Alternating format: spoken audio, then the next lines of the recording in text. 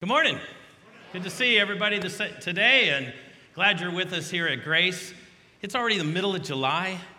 It's like summer's like half over. The school supplies are in the stores. Oh, you want me to be quiet, huh? Yeah, well, I hope you've had an opportunity to have vacation, and if you haven't, hope that's still ahead for you. And we're glad to have Tim here. It's just your first time with us. Thanks for being with us here. Today we are ending our series called Off the Chain. It's been on the book of Galatians. And Paul, in the book of Galatians, has done a great job to explain to us the gospel, to defend the gospel, and to emphasize how important it is to keep it pure and not add anything to it. In Galatians, unlike a lot of his other letters, it seems that a lot of his letters kind of end with some farewell language that he's writing to the churches. And what I mean by that is these little, farewell languages, those proverbial type of wisdoms or advice that you cast out kind of when you're saying goodbye. I know with my kids, I always say things like, be safe. And that's so obvious, like, I'm going to ruin their danger? I mean, what's the deal with that? I remember when I was a little kid, this is back in the 60s, I remember my mom always saying to me, now make sure you have clean underwear on. They don't still do that, do you, moms? You worry about that? I mean, I could get hit by a truck and you're only worried if I soiled my pants? I mean, come on. But what happens in Galatians 6 is a lot of preachers will go in there and they will pick out those proverbial wisdoms and just focus on that, about you reap what you sow, or maybe don't be weary in well-doing. But really, it's casting a vision. So there's a lot packed into chapter 6. It casts a vision of the activities and the attitudes that should be in the church that preaches the gospel. Church, when you think about it, church really is for everyone. And every one of us is a sinner. And sin is that kind of thing that keeps us from who we can be and keeps us from what we can do. And so Galatians 6 really focuses on some key things to help us be involved in the process of removing chains. So let's get busy. We've got a lot to look at. I'm actually going to start at the last verse of chapter 5 and verse 26 that sets the stage for the things that he talks about in chapter 6. He says, let us not become boastful, challenging one another, envying one another. These are three heart conditions. To be boastful is to be self-righteous. To challenge someone else is to be like a provoker, really is a bully. It's the kind of person who really won't take anyone on equal or above them. They go after those who are weaker and tell them things that they should be doing. And then to be envious is when you sense that someone is right, or someone is better, or someone is getting more praise than you, that you envy them, you dislike them because of that. So for Paul to speak about these qualities, it must mean that these kind of things, these three heart conditions, can be going on in a church. And that is to great harm here and great harm to anyone who would enter. And so I was thinking about this and I thought of the Browns Stadium. It has a nickname. Does anybody know the Browns Stadium's nickname? Factory of Sadness. That's what I've heard. Oh, now you know how appropriate that is, right? But I couldn't help but think about that. If the church is full of these three things, if this characterizes us, then we take the cake. We top the Factory of Sadness. And I know that's pretty hard because it's pretty sad over there, isn't it? But we can't have this to be true of us. And unfortunately, for 2,000 years since this passage has been written, many churches have failed to heed to it. And they're busy about setting some up here and pushing down others. And some churches really don't want to deal with sin at all. And so they don't want to offend anyone, fear of turning people away. So they really don't deal with sin. And when we talk about addressing sin, we are not talking about adding chains. We are talking about what really helps set them free. You have to talk about it. And so you have these extremes where churches over here maybe are legalistic self-righteous to churches way over here who are loose and won't stand for anything. And the truth is, what's common between both of them is that neither of them transform lives.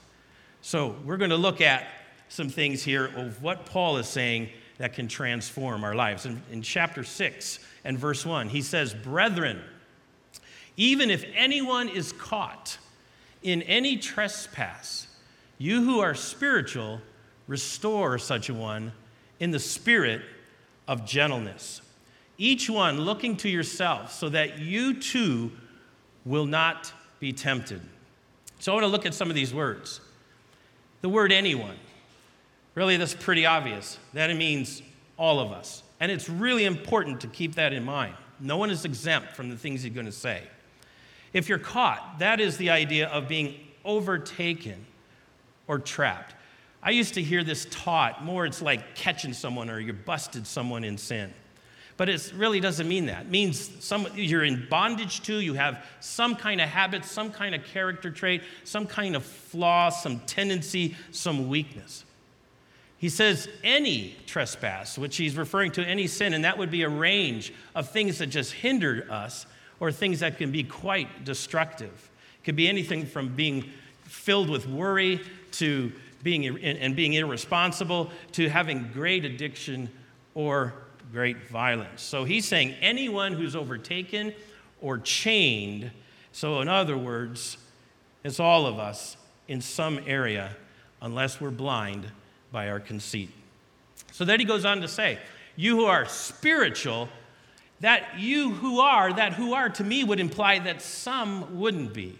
And so don't confuse when he's saying spiritual here, that means that anyone has arrived, because no one has arrived. But he's calling amongst all sinners in the church and saying, you who are spiritual. So when I think of that, I'm thinking, what defines someone that's spiritual? Who are you if you're spiritual? First of all, from these last two chapters, we can gain that it's those who are walking in the Spirit. It has to do with a direction that you're going, because you haven't arrived. And Galatians 5 tells us what those traits are. It's those who are humble about their trespasses. So they know they have a weakness. They know they have a tendency, but they're honest about it. They're willing to take instruction and correction. It would be those who know they could be in the offender's shoes. So anytime they're looking at someone who's caught, they would say, hey, I could be in your shoes, or I used to be in your shoes. Or it should be everyone that's in the church when he says who is spiritual, those who are spiritual. So from this, I thought, well then, who ain't spiritual? Let's just make sure, are you guys awake? You with me still? Okay. So who ain't spiritual? Well, that would be those who are walking in the flesh. Again, back into chapter 5, it lists all those things. And I think people walking in the flesh, they know that they are walking.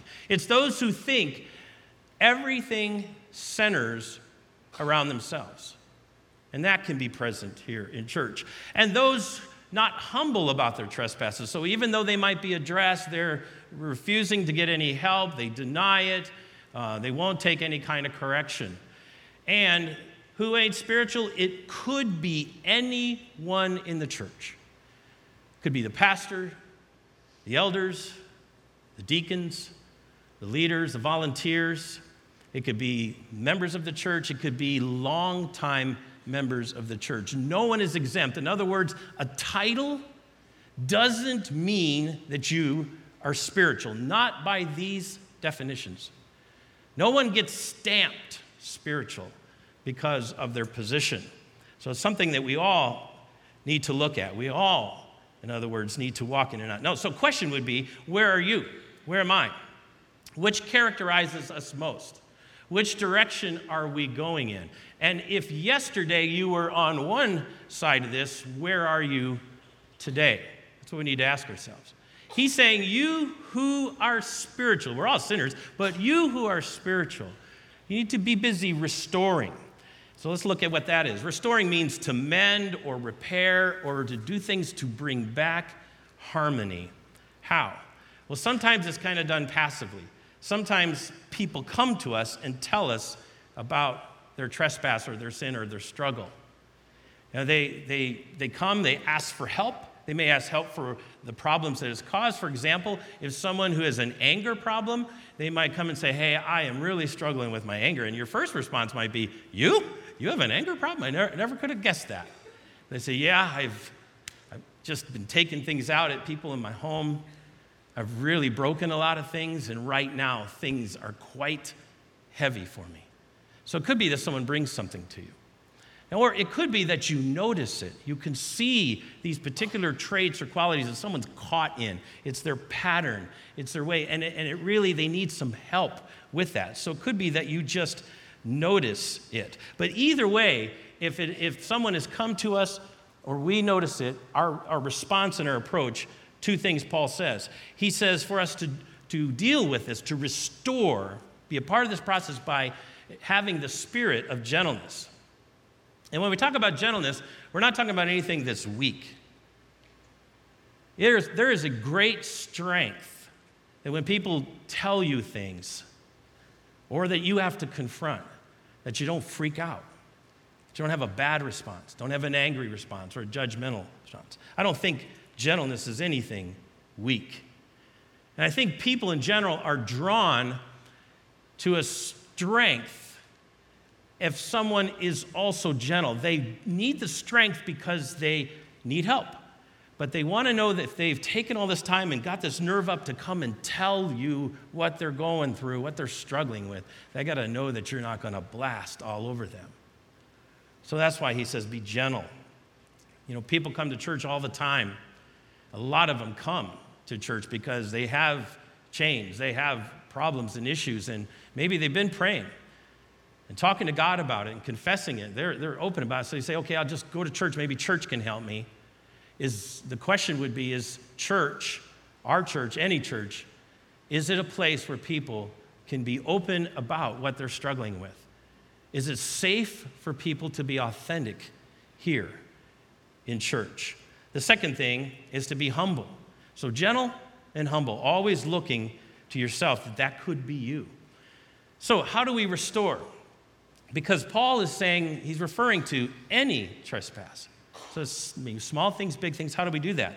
Well, first of all, it could look as simple as just having honest talks with people. Just in that time, talking to them, giving them some guidance, giving them some direction, steering them away from where they are, steering them towards some things. Sometimes it could just be praying because they're just venting and they know what God's word says. So it's just being gentle, praying with them, encouraging them to keep moving forward. It could be that. In fact, that goes on a lot. That should go on a lot. And secondly, sometimes it's a rather large issue. And it takes longer.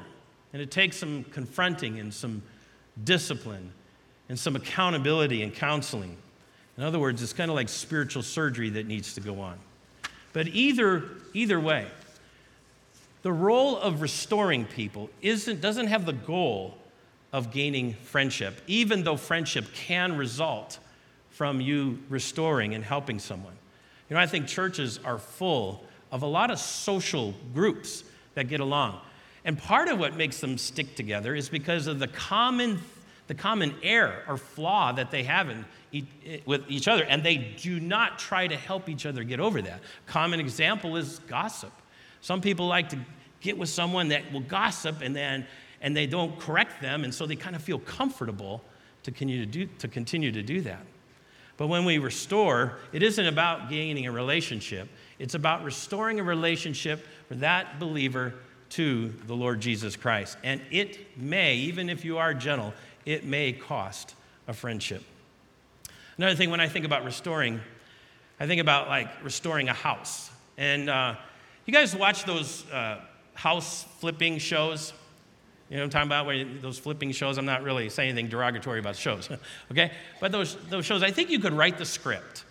You know, they're going to, first of all, start out by showing you this dilapidated house. And then they're going to show you their plan and their kind of what they envision it to be.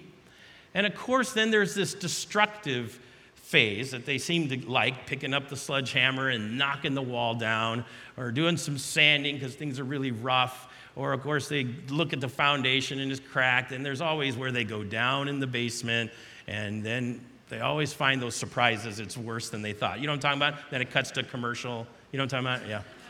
And of course, they always have amazing tools. Like sometimes they go, I'd like to do this, but they got some great tools. But still, what you always see is that it still takes elbow grease. It still means to crawl or to climb into areas that you don't want. And then it's just hard work.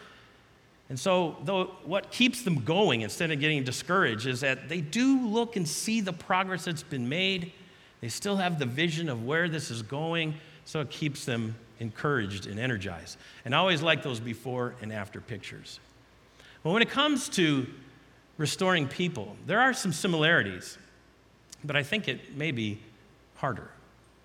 Well, first of all, when it comes to being in this process, you look at your brother and sister as belonging to Christ. That's so important. So no matter what has happened, no matter how bad it is, we are to look at them as a brother or sister in Christ, and they belong to Christ. And the first thing to do is to point them back to forgiveness with Christ and to then look at what Christ says so they can move forward and go towards restoring their life back to that. So we start with that vision. But sometimes that takes some deconstructing. Sometimes it takes knocking down a lot of walls. Sometimes that's a lot of sanding. Sometimes it's looking at the foundation and you go, wow, they may not have been raised with certain things, and so there's a whole lot missing. And sometimes it involves finding hidden things down in their creepy basements. And sometimes you just find surprises. But I know one thing, different than what was 2,000 years ago when this was written, we have so many amazing tools to help people today. They didn't even have a Bible. We have the Bible on podcasts and videos. There's so many things to help people to get going. But the truth is, it still means you have to take the time and the phone calls and checking on them and praying for them and a lot of patience. That's still there. And sometimes you get weary, sometimes it's hard, but when you're in that process, you will see this progress that will encourage you, and you have the goal of what Christ wants to do in their life to keep you moving forward. And so I know here, some of you, when I'm talking about this, you know that there's been restoration in your life. You know where you were before Christ. Some of you, even as a Christian, you know some mistakes you've made, you've crashed. You know the restoring process. You have come here, you have been under sermons, you've got into classes, you may have joined like a fight club or some kind of support group, and you have been ministered to. You've had Christians who've helped give you a vision. Instead of turn you away or judge you, they've given you a vision of how you can turn this around or how you can move forward. They've corrected you, they've lifted you, they've helped you, and your life is changed because of that. Some of you know exactly what I'm talking about. And some of you here have fallen right on your face and crashed. And you have experienced what it is to have a believer, first of all, show up in your life, not abandon you, pick you up, blow off the dust, and even, you know what it is now, to even be an example and to minister. So I think we get what goes on here. But it's possible that you can't see yourself being involved in that restoration process. Maybe it's you don't feel you're skilled enough or you can communicate well enough or that you have enough time. So there's some other ways to be a part of the process.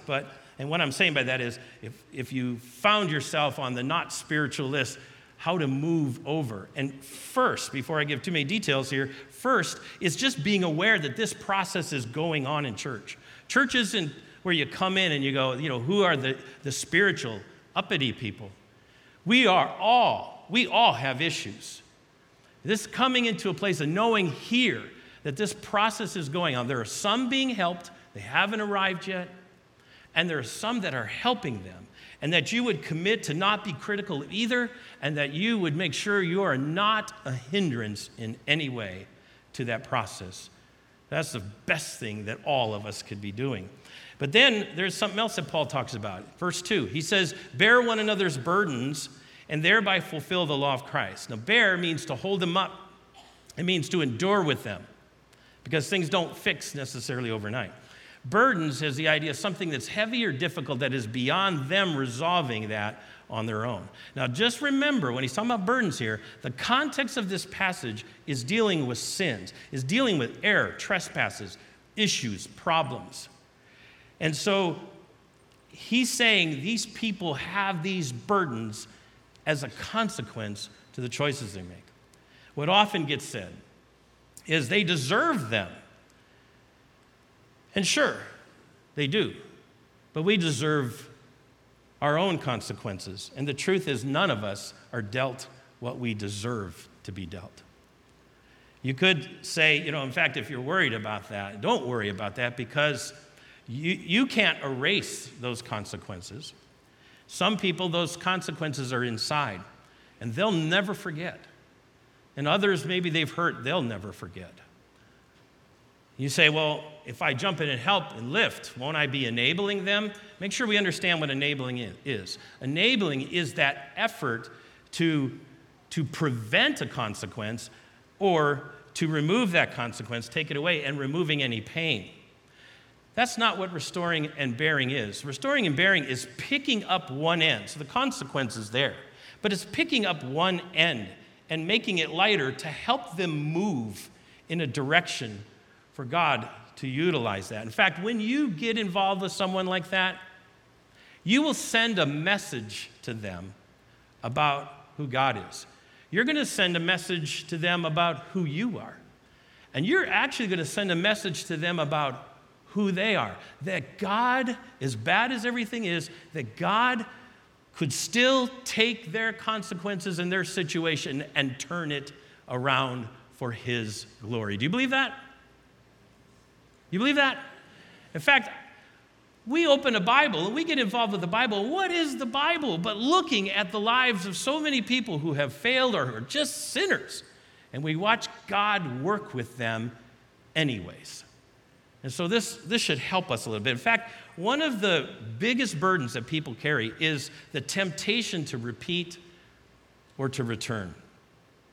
And bearing someone's burden is preventing them from going backwards. We have a life support ministry that meets on Wednesday night, and that exemplifies what I'm talking about, where people are in there struggling and yet bearing and helping people to move forward in their life. And the truth is, where would any of us be without someone who has lifted our load, no matter if it was our fault? The church seeing this, the church wants to have preventative care. And we do that by offering premarital classes, marriage classes, financial classes, parenting classes. We have kids programs. Years ago, I was a camp counselor, and the camp's motto was that it's easier to build boys and girls than it is to repair men and women.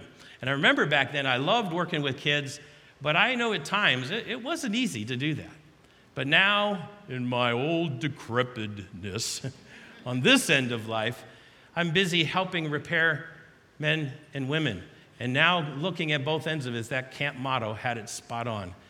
It's easier, not easy, but it's easier to build boys and girls than to repair men and women. Now, he goes on to say, you'll fulfill the law of Christ. What is the law of Christ? John 13, verse 34 says, a new commandment I give to you, that you love one another, even as I have loved you. That's the law of Christ. And Christ demonstrated that, had a reputation that those who were outcast, sinners, could connect with him. And it had nothing to do with him condoning their sin. He didn't condone their sin. He just had a gentle way of being present and caring and lifting up their life. So when we look at this, some of us here, we might be able to specialize more in the restoring processes. Some of us here might do better at just the lifting process. But what's good is that all of us recognize that both these things need to be going on, and that we would be busy encouraging one another and be mindful to avoid hindering that process. In fact, Paul's guidance here is so that the church doesn't have to be this place that's arrogant and self-righteous, where you have self-righteous sinners who are not honest about their own sin, putting pain and disdain on those who are honest about their sins and are asking for help. The law of Christ needs to rule in the church, and that involves all of us. Now look at verse 3. For if anyone thinks he's something when he is nothing, he deceives himself. Kind of reaching back there again to that last verse of chapter 5. Don't drown in self-deception about your role here. Verse 4 goes on to say, make sure you examine your heart as you bear your own load. Now he goes on to kind of break this down and say a few things to help those who are receiving ministry through the church in some way, personally, pastorally, whatever it is. They're receiving ministry. He gives some advice for them to consider in the process.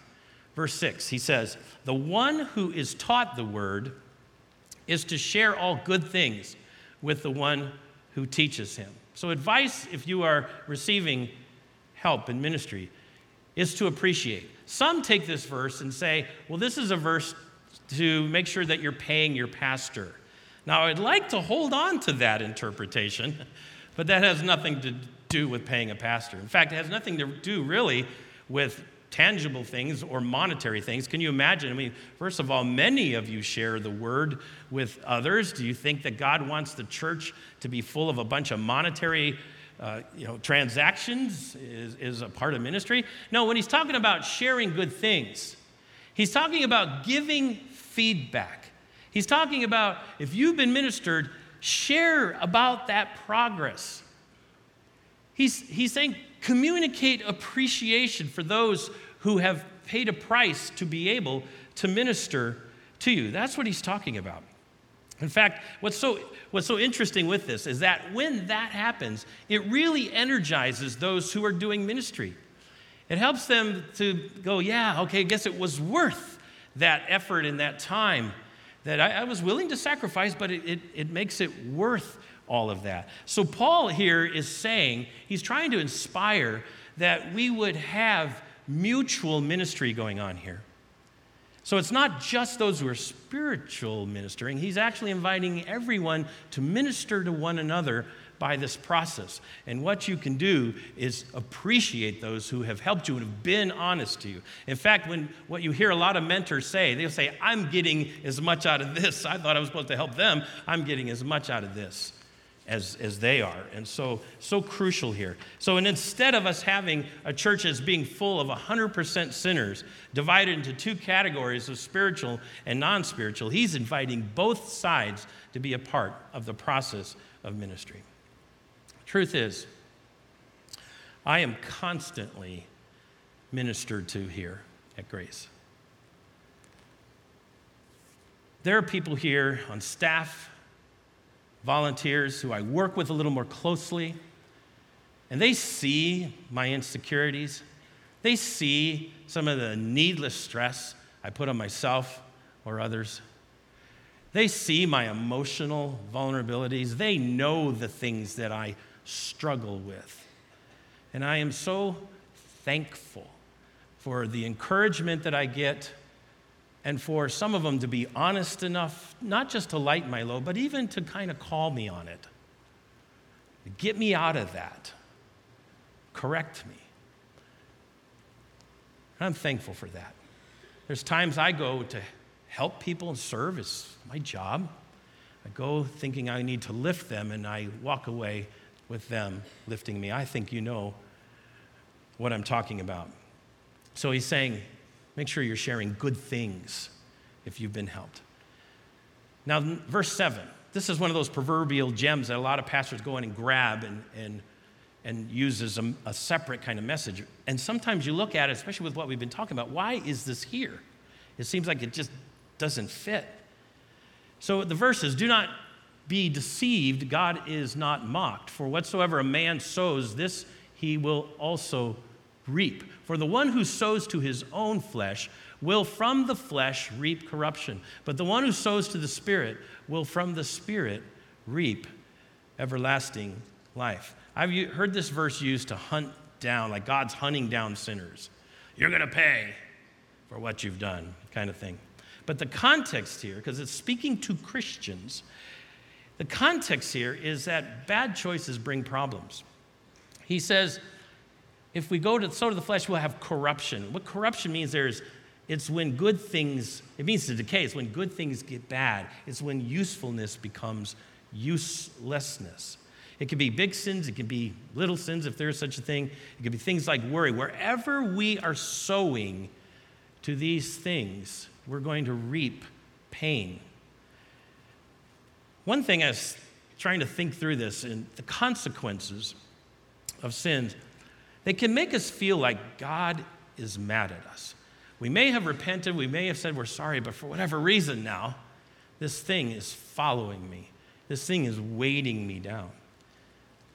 And honestly, I don't think then, when I read that verse, I don't think that there's a tone from Paul that he's condescending to anyone, because he says in verse 17 later, he bears the marks of persecuting the church. Anyone who would understand, well, my past life was bad, and here I am now, I'm serving Jesus, but that keeps following him. And the amount of persecution he went under, the amount of trial that God still allowed to happen to him because what he had done to so many was still a part of his life. So Paul doesn't run from this. He brings this up because this is part of what really helps people to restore. He's telling us here and reminding us that God's world is a world of love. And when we violate that, then we're going to get pain. So he's saying, learn from your choices. Learn what bears pain. Learn what bears fruit. And he's reestablishing the boundaries that we all live under. You sowed to this, you reaped. So remember that. And if you don't, and you think God is always mad at me, or he won't take these things away, if you go in that mindset, what's going to end up happening is you're going to get bitter at God, and you won't heal, and you won't get to what God can still use in your life in spite of what has happened. So to truly heal and move forward, he's giving these two things of advice. Appreciate those who minister to you, and learn the lessons of sowing and reaping. Take responsibility, no victim mentality, in other words. But also, what's good about this verse is making sure you see both sides, because he then says, if you sow to the Spirit, you'll also reap good. So maybe you used to sow to the flesh, but he's saying now, know that the principle still applies if you do good, that God can still use your life. You know, many that parent, the good rules and the good guidelines you're trying to raise your kids in, a lot of those you're so sold on because when you were younger, you sowed a bunch of wild oats. Did they even use that expression anymore? I should have looked that up. Should have Googled that. You know, what in the world did they say now? But anyways, you were sowing it. You were out there and you may have had a good time, but now, oh my goodness, you have borne the pain of that, and it has now motivated because you learned from it. You say, I want my home to be better. I want to avoid some things so my kids don't go in there. So that's why he's bringing this up, because God definitely loves to repair. He loves to redeem, but what he's saying here is that he will not be mocked. Then he gives some words to the doers of ministry. Look at verse 9. He says, let us not lose heart in doing good, for in due time we will reap if we do not grow weary. So here's what he's saying. In doing good, people wear out physically and they wear out in their heart. It's hard to minister. It's hard to carry burdens and remain gentle and to confront people all the while you're balancing your own load. And I have seen many quit. I've seen many quit because they're tired. I've seen many quit because they're frustrated. They can't see the fruit, or the load just seems endless and just keeps pouring on them. Paul is saying, you will reap. Don't quit.